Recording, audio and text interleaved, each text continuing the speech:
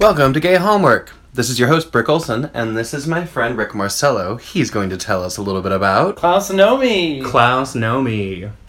Let's get started.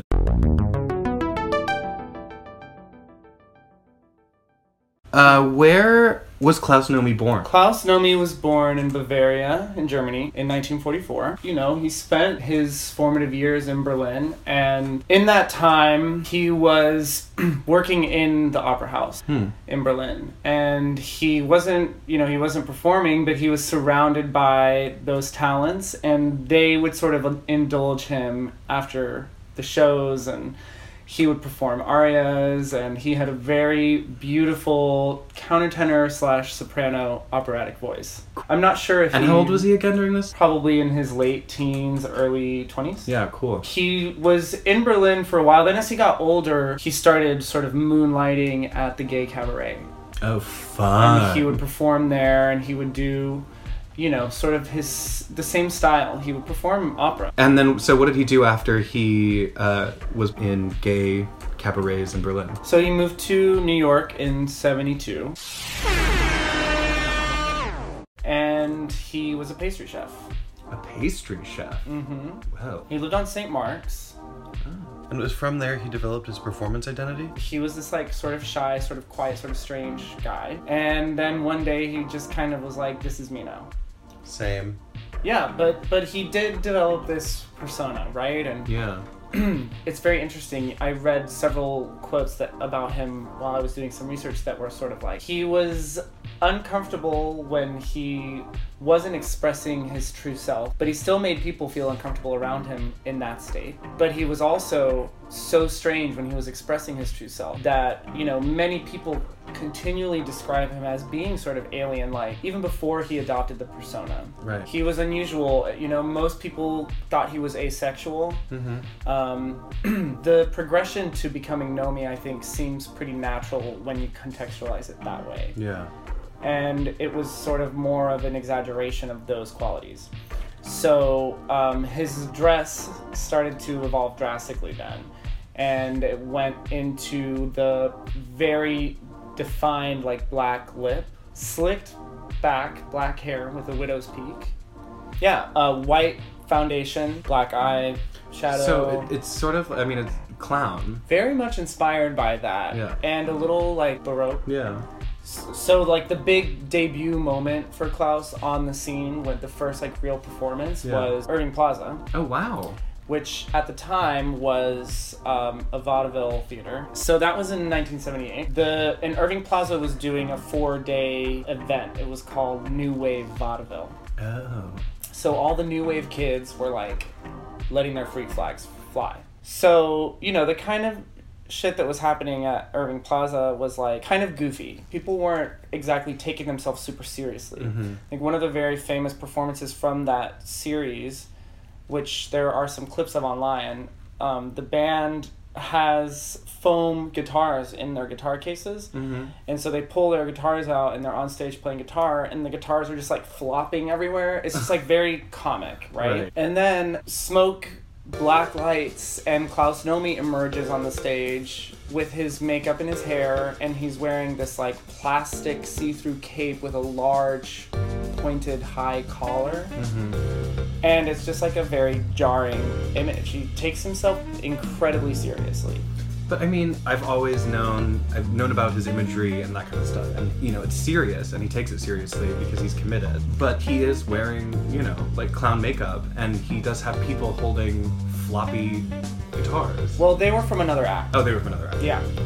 I think the reason he takes himself so seriously is because he really does think of himself as this sort of otherworldly person. Yeah.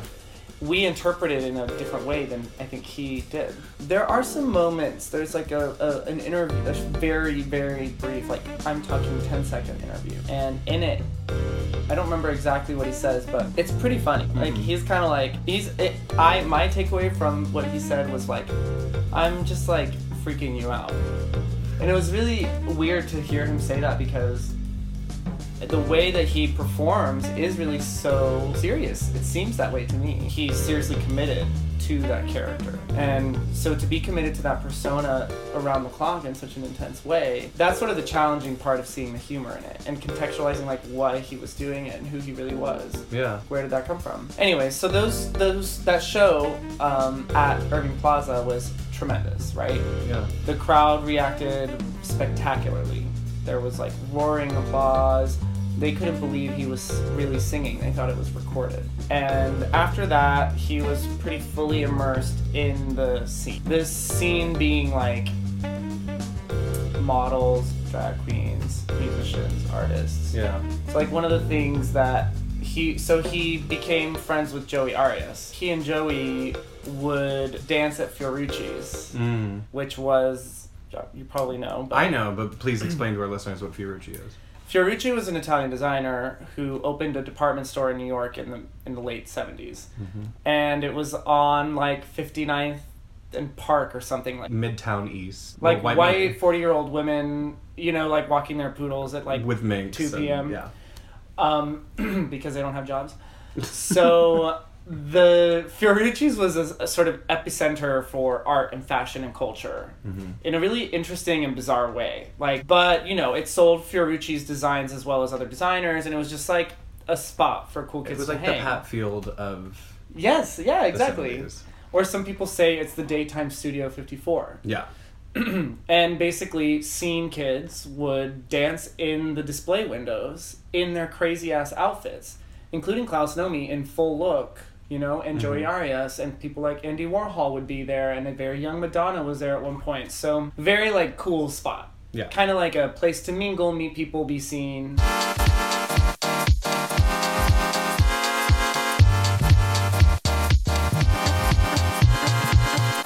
So Joey and Klaus meet David Bowie, and Bowie is like, holy shit, you guys look fucking cool. Yeah. Here's my phone number, call me. The moment comes in 1979, and Bowie's like, I'm about to do 3 songs on SNL, and I want you and Joey to be my backup singers, right? Yeah. The moment where Joey and Klaus are thinking like, holy fuck, our lives are gonna change, our careers are gonna skyrocket. And David Bowie gives each of them $1,000 and is like, go dress yourselves, and they each get a Mugler like crazy outfit, like one is black, one is red, it's just like leather, and they do this amazing performance. You know, there's a song where they're walking a giant pink poodle across the stage. Have you seen this performance? Oh yeah. Yeah. And there's the iconic giant plastic tux that they have to carry Bowie out on. And there's the puppets. So this is huge. And also, if you're watching the video, Nomi is overpowering Bowie's voice a lot during that performance. Yeah. In an unprofessional way, almost. It's a little bit like, you diva. But also, his voice is amazing. So that's iconic and amazing and incredible, right? Yeah. And out of that, Nomi got a lot of recognition, and I'm pretty sure there's like a direct line between that performance and him getting signed to RCA France. And Joey's sort of out of the picture now? Yeah, I mean, Joey wasn't really a part of his band. Got it. But they were like scene sisters. Yeah. You know what I mean? And also they're each too big of stars to be together on the same stage for right. too long. Yeah. Right. I don't think Joey was interested in being in Nomi's band. Yeah. You know? Totally. There's some controversy about the songwriting because the label basically didn't credit the songwriters. I don't know all the facts here, and I've received conflicting information. So I don't, like, the documentary is very much like Klaus fucked over the songwriters in the band. Whether or not that was super intentional or was major label manipulation is unclear. So there was dissent there. Like, the band was peeved, whatever. He wants to write another album. Yeah. He wants to put another album out.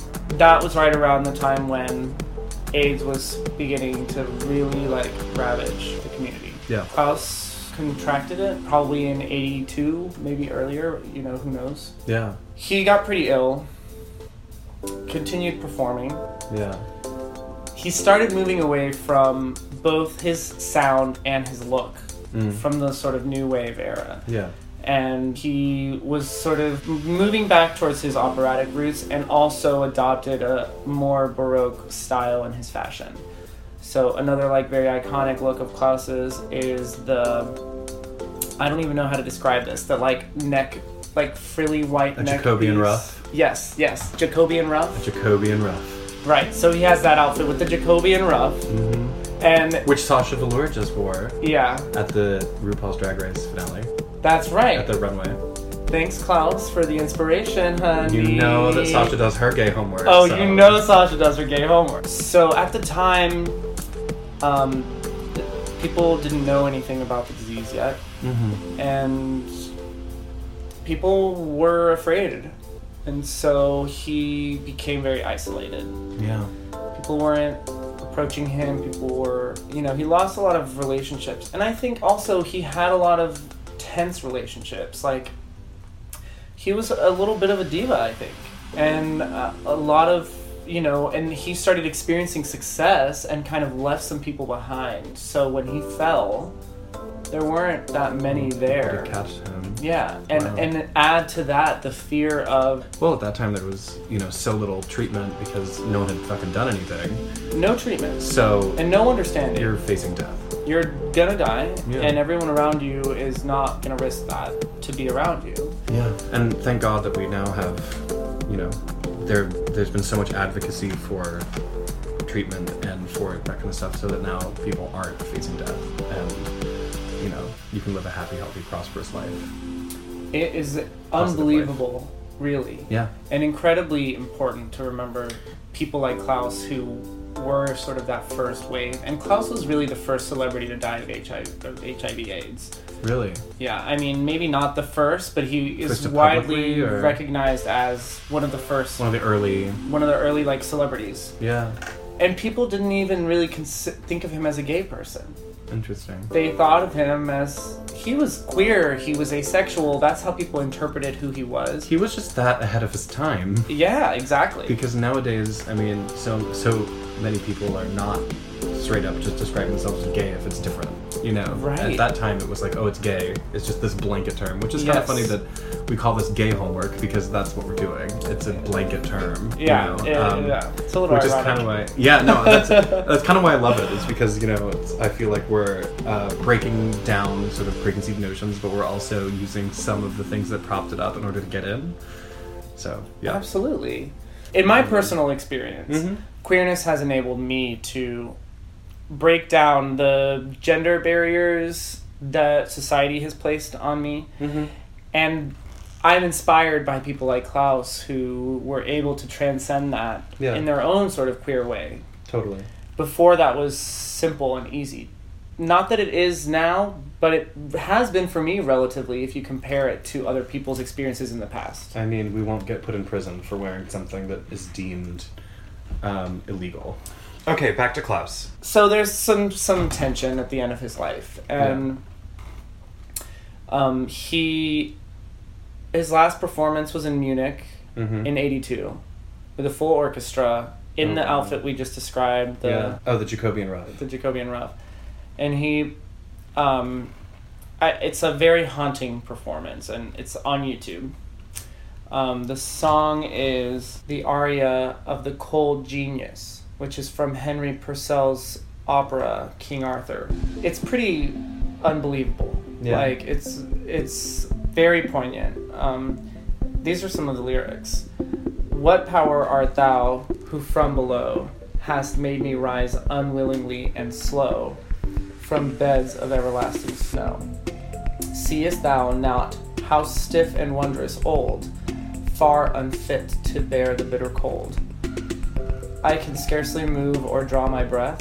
Let me freeze again to death.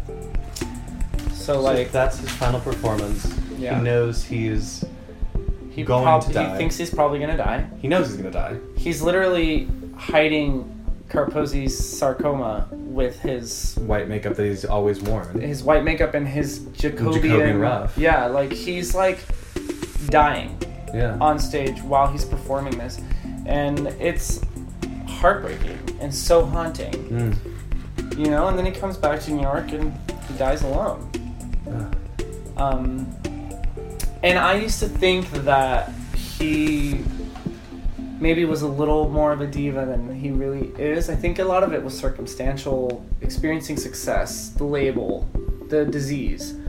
But I did and learn... also the alienating identity that he had formed. Of course. Yeah, of course. How do you get close to someone like that? Mm-hmm. How do you decide what's a facade and what's real? Right. And I think... But I did learn that he left basically his estate to Joey Arias. Oh, that's great. So if I understood correctly what I read, that would mean that Joey would still receive royalties for Klaus's songs and things like that. So that's like a major investment of wealth and value in someone, and really a beautiful thing to do. Yeah. You know, I think the reason I love Klaus so much is because he is so bizarre, because the line between reality and fantasy with him is so blurry that the question I often find myself asking myself with him is this a facade? What is his universe? What does he see and feel about himself in this expression? And he really does sort of feel like an angel or an alien or something in a kind of beautiful way. So I like thinking about him that way. That's amazing, and thank you so much for such a great interview. Thank you, Brick. This has been really fun. Yeah, and I look forward to having you again. So be sure to check out our Instagram page. It's at Gay Homework. We also have a Twitter account at Gay Homework, and we have a Facebook as well. So you can look at that for some of the images of Klaus Nomi that we'll put up. Maybe we'll be able to get some videos up there too. That'd be fun. And if you have any questions or any corrections that you want to send to us, we'll do a corrections corner things at some point. Yes, please, because I know this shit is messy. Yeah, I know. I mean, I'm messy in general, and there's always things that can be debated, and there's always things that we can iron out, so to speak. So if you'd like to contact us in any way at all, email doyourgayhomework@gmail.com. And well, thank you so much. Thank you. Yeah, we'll talk to you soon. All right. Bye.